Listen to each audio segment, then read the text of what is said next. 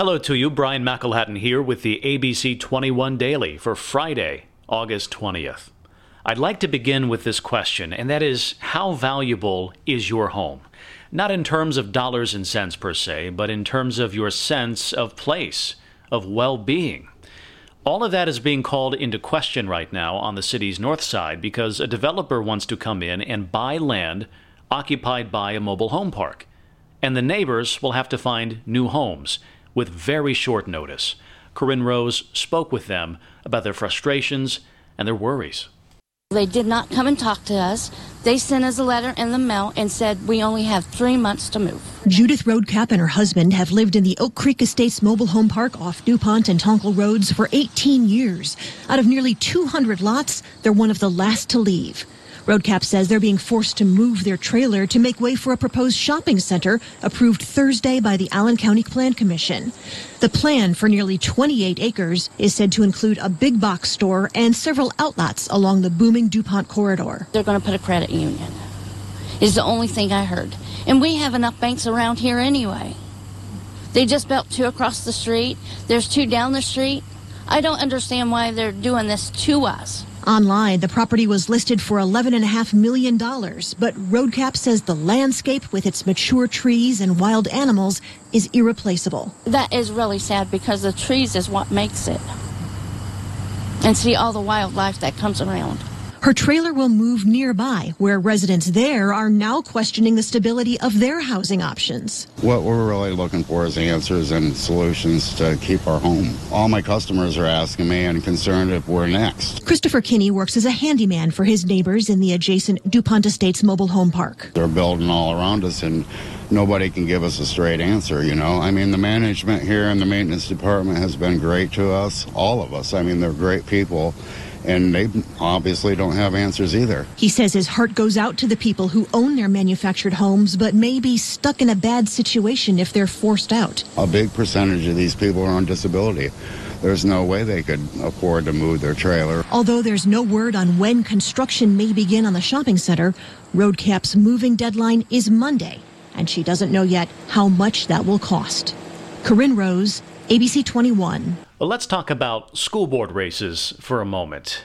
Right now, those races are nonpartisan. If you run for school board, you're not a Democrat or a Republican or a Libertarian. No, you are a representative of the district you hope to represent on the school board. But a state lawmaker wants to change that. He thinks you should be required to declare your political affiliations, and some fear that could bring partisan politics into the school board races. Jeff Newmeyer explains. Most of the time the general election's held in the state of Indiana, you got a Republican running against a Democrat. School board races in Indiana, however, are nonpartisan, but not everybody thinks that that is the correct path to stay on this issue. Many are very adamant that voters should have the right to know where a school board candidate stands on key issues that boards wrestle with, and that making them declare their party affiliation offers valuable insight about their views. Right now, Indiana's like most states, it keeps party affiliation out of the equation in school board races. But State Representative Bob Morris is looking into sponsoring a bill to change that. He claims he routinely fields calls from constituents frustrated by mask-wearing mandates in schools. And, of course, you have the complicated subjects of race relations and racial injustice, how they are characterized by teachers in classroom settings. Morris argues making school board candidates declare party affiliation helps voters know what kind of representation they're getting. Morris talks about that. Then you'll hear from Fort Wayne Community School Board member Steve Corona, who fears politicizing public education will attract candidates with personal agendas. So parents call me, how can I protest? How can I make sure my voice is heard, that I don't agree with what these school boards are doing? That decision's made at the ballot and when they vote for that person. And if they're not sure what party they affiliate themselves with, it's very important to me to make sure that happens. Critical race theory, whatever that is, we don't do that. We wear masks because it's good science. But now you're going to infuse politics into this. What station do you watch on cable news? Is that how we're going to make decisions? That stinks. That really does stink. Now, Corona, who has served on the Fort Wayne Schools Board for decades, says he'll actively lobby legislators to reject the idea of making school board races partisan in the Hoosier State. but we will have to see whether or not this concept is proposed and embraced by the Republican-dominated General Assembly when it gathers for the next session of the legislature.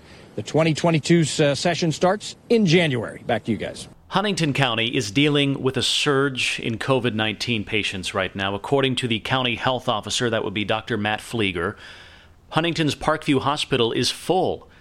Dr. Flieger says the ER is seeing double the normal amount of patients. The staffing there is very thin.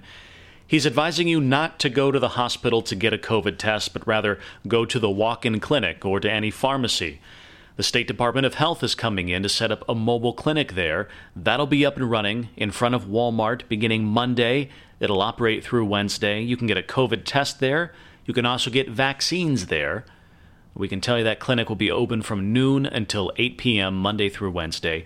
If you do have concerning symptoms of COVID-19, by all means, go to the hospital. But if you have mild cold-like symptoms or you just need a test, please call your doctor, they say. Don't come to the ER because it is full. It is at capacity. We'll let you know when that situation, of course, changes. Those are the top stories we're following for you here on the ABC 21 Daily Podcast, the region's only daily local news podcast. Thank you for listening. You make this possible. We'll see you back here again on Monday. Have a good weekend.